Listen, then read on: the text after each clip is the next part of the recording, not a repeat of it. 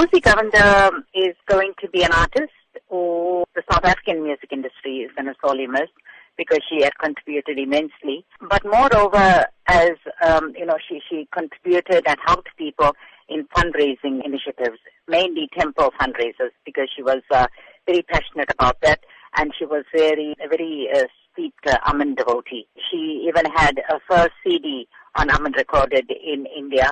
Two things that stand out for me about Rosy. First was a devotion to a work, art form, and a commitment, and contribution to all the temple fundraisers. And secondly, she was passionate about passing this art form to the younger generation. She always nurtured and mentored the youngsters in this field. In terms of her work in the music industry specifically and the CDs that you say she recorded, what will you say she'll be remembered for the most?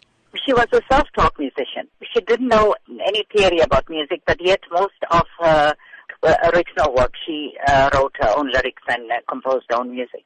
And I think that's a big accolade for an artist. What would you say a younger artist, up-and-coming artist, can take from the teachings of Rosy Govender? Humility, passion and commitment to the art form.